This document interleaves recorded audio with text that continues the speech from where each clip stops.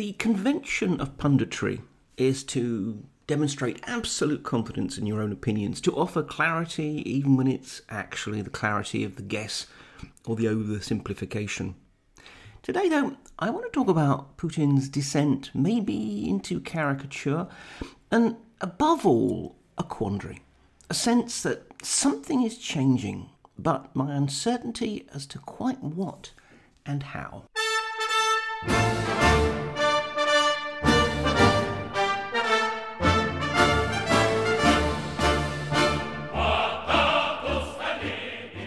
Hello, I'm Mark Galliotti, and welcome to my view of Russia in Moscow's shadows. This podcast, of varying length, frequency and format, yet always reassuringly low production values, is supported by generous and perspicacious patrons, who also receive extra perks and bonuses appropriate to their tier. If you'd like to join them, just head on to patreon.com/InMoscowShadows. But now, on with today's programme. On Thursday, the newspaper Moskovsky Komsomolets reported that, as part of efforts to improve the quality of service in the funerary business, a national speed grave digging contest was held. And it ended up being held in Tomsk, where Alexei Navalny was poisoned. Sometimes Russia just seems so determined to layer dark irony on dark irony that I suspect it's being scripted by Armando Iannucci, who, if you don't know, was behind the thoroughly brilliant Death of Stalin. And one of the many interesting things about the film is that it showed how an able and ruthless and cynical bunch of political operators could reinvent themselves after Stalin met his poetically just end. Beria, the vicious secret policeman, tried to reinvent himself as a liberal and a liberator. Malenkov, the spineless understudy, tried out a role as Stalin 2.0. Khrushchev, the courtier, made his move. Now look, obviously this is a film and a comedy at that, and not a historical document, but it did get me thinking about a process that seems to me increasingly evident today. In a previous podcast, in response to a question as to why I talked about late Putinism rather than high or mature or whatever, one of the points I made was that I suspected that this regime, this ruler, had lost their capacity to evolve. Now, that's not quite the same as to change. Let's face it, all regimes are constantly changing. And I do think, though, that we are seeing an increasingly stark decline of Putin, let's put it that way. The man becoming his own caricature before our eyes. From the Navalny case, through his increasing disconnection from his own people. I mean, he's just cancelled his annual Direct Line marathon phone-in session, apparently because he's already done several audiences to the nation. You know, I knew he was getting quite tired of actually talking to his people. To his noticeably more clumsy and heavy-handed diplomacy, it just feels that today's Putin is not even last year's, let alone last decade's Putin. For some, what we're seeing is a transformation of the system. Now, I'm not convinced, not at this stage. Sure, there are the constitutional changes, although we still don't really know their full impact or indeed full nature. My sense, though, is that the basic system remains pretty unchanged. But the level of control, and perhaps most importantly, the messaging, the tone coming from the Kremlin has changed. So it's same TV, but maybe a different channel. So let me just briefly look at a few recent developments. First of all, obviously, the Navalny case. Now, it may be that I was wrong in my initial assumption that, as with the murder of Boris Nemtsov in 2015, this was more likely to be the initiative of one of the grandees, the dukes of the system, rather than actually decreed by the Kremlin. It has to be said that, if it is true, as some reports are suggesting, that the Germans think Navalny was poisoned by a new, deadlier form of Novichok, then that makes it rather less likely that it wasn't initiated or approved from the top. Though then one has to wonder, why has Navalny survived? And why was the operation not handled more efficiently? I mean, okay, we can't read everything as significant, and we can never rule out simple incompetence. In any case, though, whether or not it launched the attack, the Kremlin has certainly retrospectively blessed it. Now, after Nemtsov's murder, there was a fortnight of behind-the-scenes debate as Putin disappeared from view. Had Kadyrov, who was obviously the guy behind it, gone too far? Did he need to be called out and punished? Of course, set against this was the fear that this might mean something negative for Chechnya, that it might actually trigger a new Chechen war. In the end, there was a partial cover-up. The Chechen triggermen were sentenced, but their chieftain merely got a quiet rap on the knuckles and the symbolic exoneration of yet another medal. At the time, though, there was a sense that Kadyrov had been in a unique position. Given that there is no suggestion that he was behind the poisoning of Navalny, it means that either the state done it, or else that there are more Kadyrovs around now, more members of the elite who are granted a literal license to kill. Also, when Nemtsov was killed, there was a real investigation made by a real investigator, Igor Krasnov, who's now the prosecutor general. Only when he quickly turned up Kadyrov's fingerprints was he replaced on the case by a more, let's say, politically sound investigator. But the point is, there was still an investigation. This time, though, nothing, or at least nothing even pretending to be serious. I mean, more than anything else, we have demands that the Germans share their evidence on a case that the Kremlin itself seems to make no bones about prejudging as not having been a crime. It's almost as if they're not even trying. And I don't think this is part of some dramaturgia, some self-aware strategy of messaging that the Kremlin is just so confident it doesn't need to.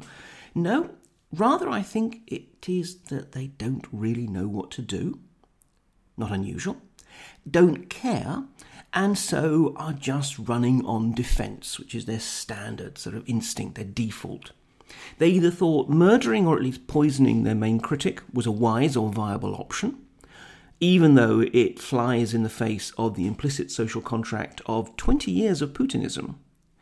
Or else they're fine with some crony doing it, and in effect surrendering even the specific control over the political use of violence that Putin has asserted, again, for 20-odd years. This represents either a change or a failure to apply old understandings. Of course, this has also become an international issue. And here too, there's a palpable lack of either finesse or long-term thinking.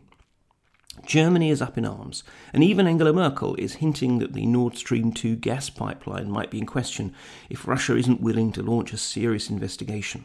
And what does Moscow do? It blusters. It issues threats of its own. Oh, come on, this would have been so easy to diffuse. Launch an investigation, make a song and dance about that, and after that initial fanfare, you let the investigators apparently do their thing. Then, 6 months later, you quietly report that the evidence is inconclusive, relying on the fact that given that the world currently seems to be stuck in the middle of a bragging rights contest between the four horsemen of the apocalypse, by then this will be ancient history. But no, confrontation seems to be a spinal reflex on which they depend. Or take a look at Belarus. Okay, now to a bunch of paranoid conspiracy theorists, the danger was that this country would be, quote-unquote, lost to the West. But either they believe the laughable nonsense Lukashenko is peddling about NATO troops on the border and an opposition eager to ban the Russian language, the Russian language that 70% of Belarusians speak at home, or else they are nonetheless willing to prop up a dictator who is clearly well past his sell-by date, even if it alienates a population that once saw Russians as their brethren. Sure, look, it may give Lukashenko a year or two more, and perhaps help clinch some cooperation and integration deals, but at the cost of guaranteeing, in my opinion, what was already likely, that someday, and someday getting sooner, Belarus will, for all of its economic and cultural ties to Russia, look westwards. Time and time again, in the past, maybe year, we've seen the Kremlin either absent or defaulting to the clumsiest and most counterproductive of policies. The handling of coronavirus. That absolutely has contributed to a drift towards regionalism, just in time for the local elections that are taking place as I speak, of which more in a moment. the handling of the constitutional reforms, in which the Kremlin itself changed its mind halfway through. The clumsy and obvious rigging of that constitutional vote. The confusions in foreign policy, attempts at rebuilding bridges in a time of coronavirus, immediately undermined by continuing to play disinformation games. The arrest of Ivan Safronov, the journalist, as if they hadn't had enough of a bloody nose last year with Ivan Golunov, another journalist. The continued detention of Michael Calvi, the American investor who was seemingly one of the few people who still believed in Russia. And I could go on. Now, sure, there are successes too, from Syria to some of the economic responses to coronavirus. But in all honesty, these are not political but administrative achievements, the result of the fact that there are still smart technocrats in the system, rather than wise guidance from the boss. And so this weekend we have local elections. 18 governors, 4 state Duma by-elections, 11 local deputies, 22 city councils across the country. Polling from the Levada Centre showed results that should worry the Kremlin, but may, in some perverse ways, have reassured its political technologists. According to Levada, voting intentions break down, this is obviously before the actual vote, but the voting intentions break down to 31% supporting United Russia, the government, 11% for the nationalist crazies of the Liberal Democrats, the LDPR, 7% for the communists, no more than 3% for each of the other 8 national parties, ranging from venerable liberal relic Yabloko to the nationalist Motherland National Patriotic Union.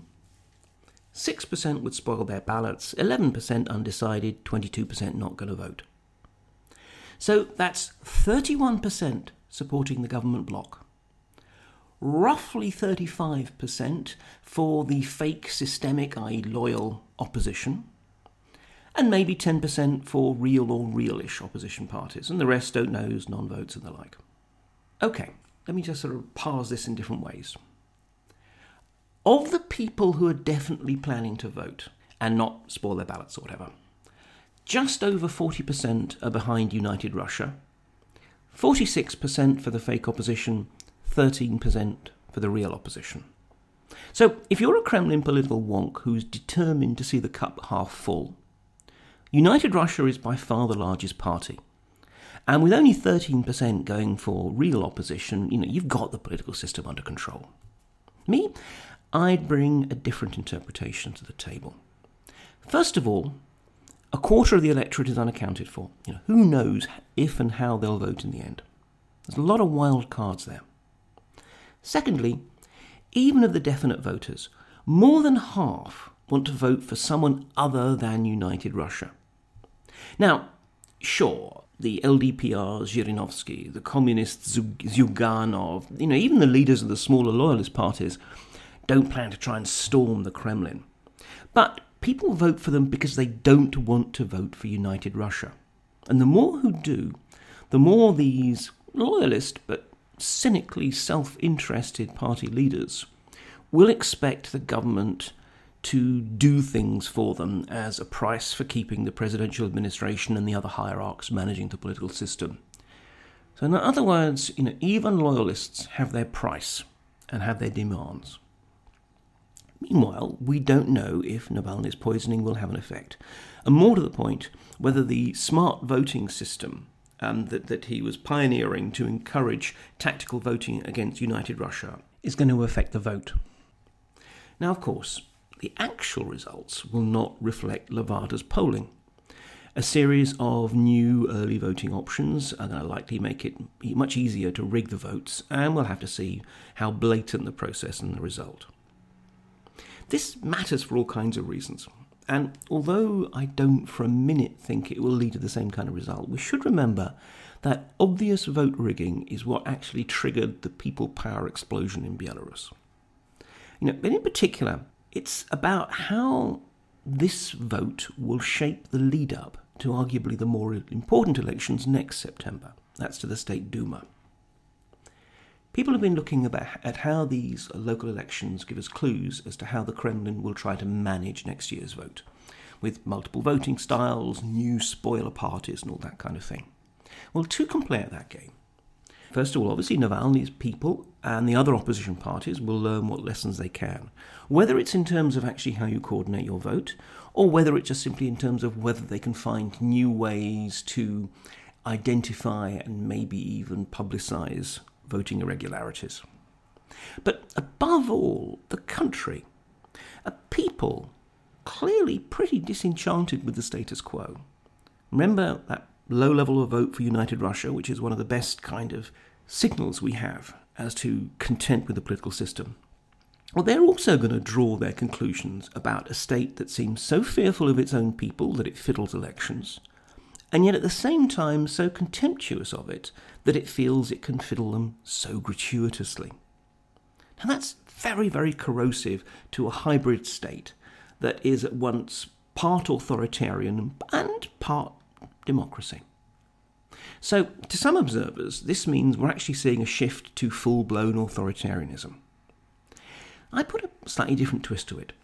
At present, I think we have a hybrid state trying to apply increasingly authoritarian policies.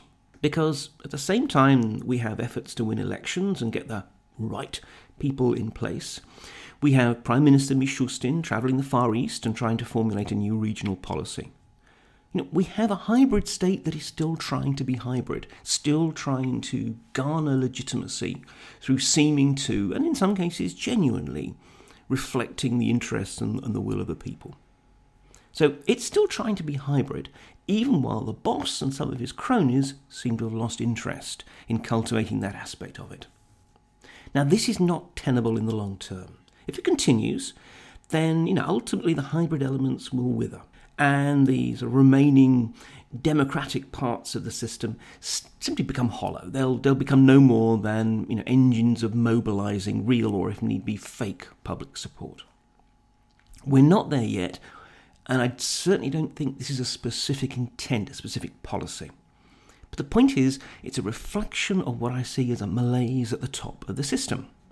Can Putin pull himself out of it? Does he want to? Dunno.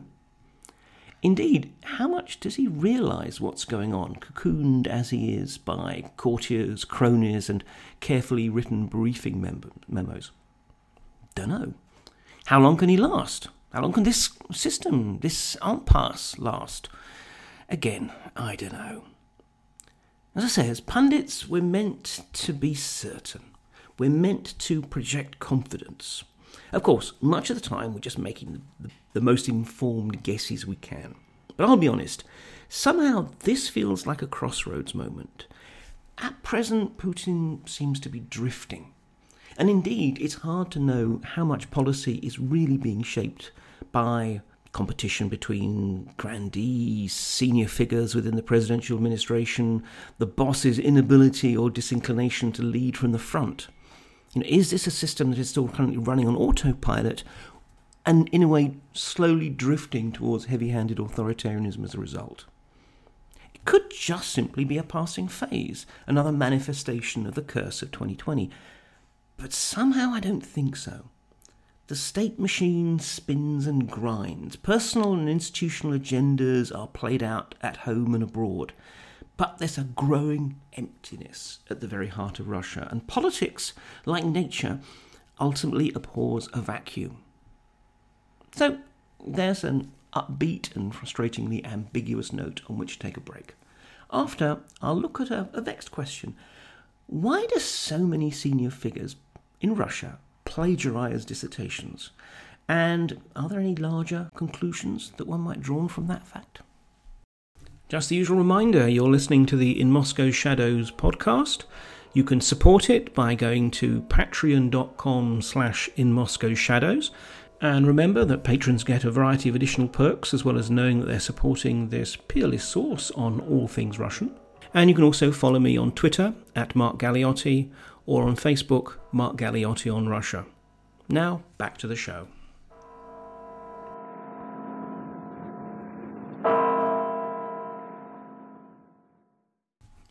Esteemed patron Edward Kazier, drawing on his own experiences when he was hiring in Russia, noted his amazement at how many candidates admitted they had plagiarised others' work for their own dissertations and was wondering why. And of course, Putin's own candidate of science's dissertation, the snappily named Strategic Planning of the Reproduction of the Mineral Resource Base of a Region under Conditions of the Formation of Market Relations, can't believe that Hollywood hasn't optioned that one, has also been shown largely to have been plagiarised, and not even by Putin himself, but, according to the man's own daughter, Vladimir Litvinenko, at the time the rector of the National Mineral Resources Academy, the institute that passed Putin's degree. And despite the heroic efforts of such ventures as Disonet, a collection of volunteers who try to identify and call out plagiarism in Russian academe, there remains a thriving black market in dissertations, degrees and diplomas. Now, why might this be? Obviously, it was hardly unknown in Soviet times, but I especially blame the wild 90s. That was a time when power was rooted in display, in its trappings, and everything was for sale. This was the decade when Mercedes sold more bulletproof limousines in Russia than in the rest of the world put together. When the Rolex and the gold toilet and the supermodel mistress all became necessary not just as the perks of success, but also as a crucial way of displaying it and performing it. There was power in the trappings. I remember a traffic cop at the time explaining to me the artistry of picking out the right car to stop for a shakedown with the claim that it had jumped a red light or something like that. You ignore someone driving a crappy old Lada. They probably are too poor to be worth hassling. But you also ignore anyone behind the wheel of a brand new BMW or a Ferrari. They're going to be too rich, too powerful, too well connected to mess with. But someone in, say, an imported second-hand Volkswagen or Ford, perfect. Wealthy enough, but not too wealthy. So you didn't just display to show off, or as a response to the austerity of Soviet times. There was actual value in showing off. And everything was for sale, from high-end property and glamorous arm candy to a police escort or indeed a diplomatic passport. The Putin era has seen what we could call the bourgeois phase of kleptocracy. There's still obviously a fair amount of flash and glitz, but rather less so. Now the new signifiers of cachet may be found in the chapel that you built for the local church, your kids' Oxbridge education, your patronage of the Russian Historical Society, rather than simply the weight of diamonds you can put round your mistress's neck. So the signifiers of status have changed, and academic qualifications remain important ones. But the underlying culture, the assumption that with the right cunning, connections, political pull, or applied wealth, anything can be bought, still sadly applies. So status is still bought and displayed, just in a different form. And this isn't limited to academic degrees, by the way. Even actually in the underworld, it's really quite evident, which is a fascinating little sideline.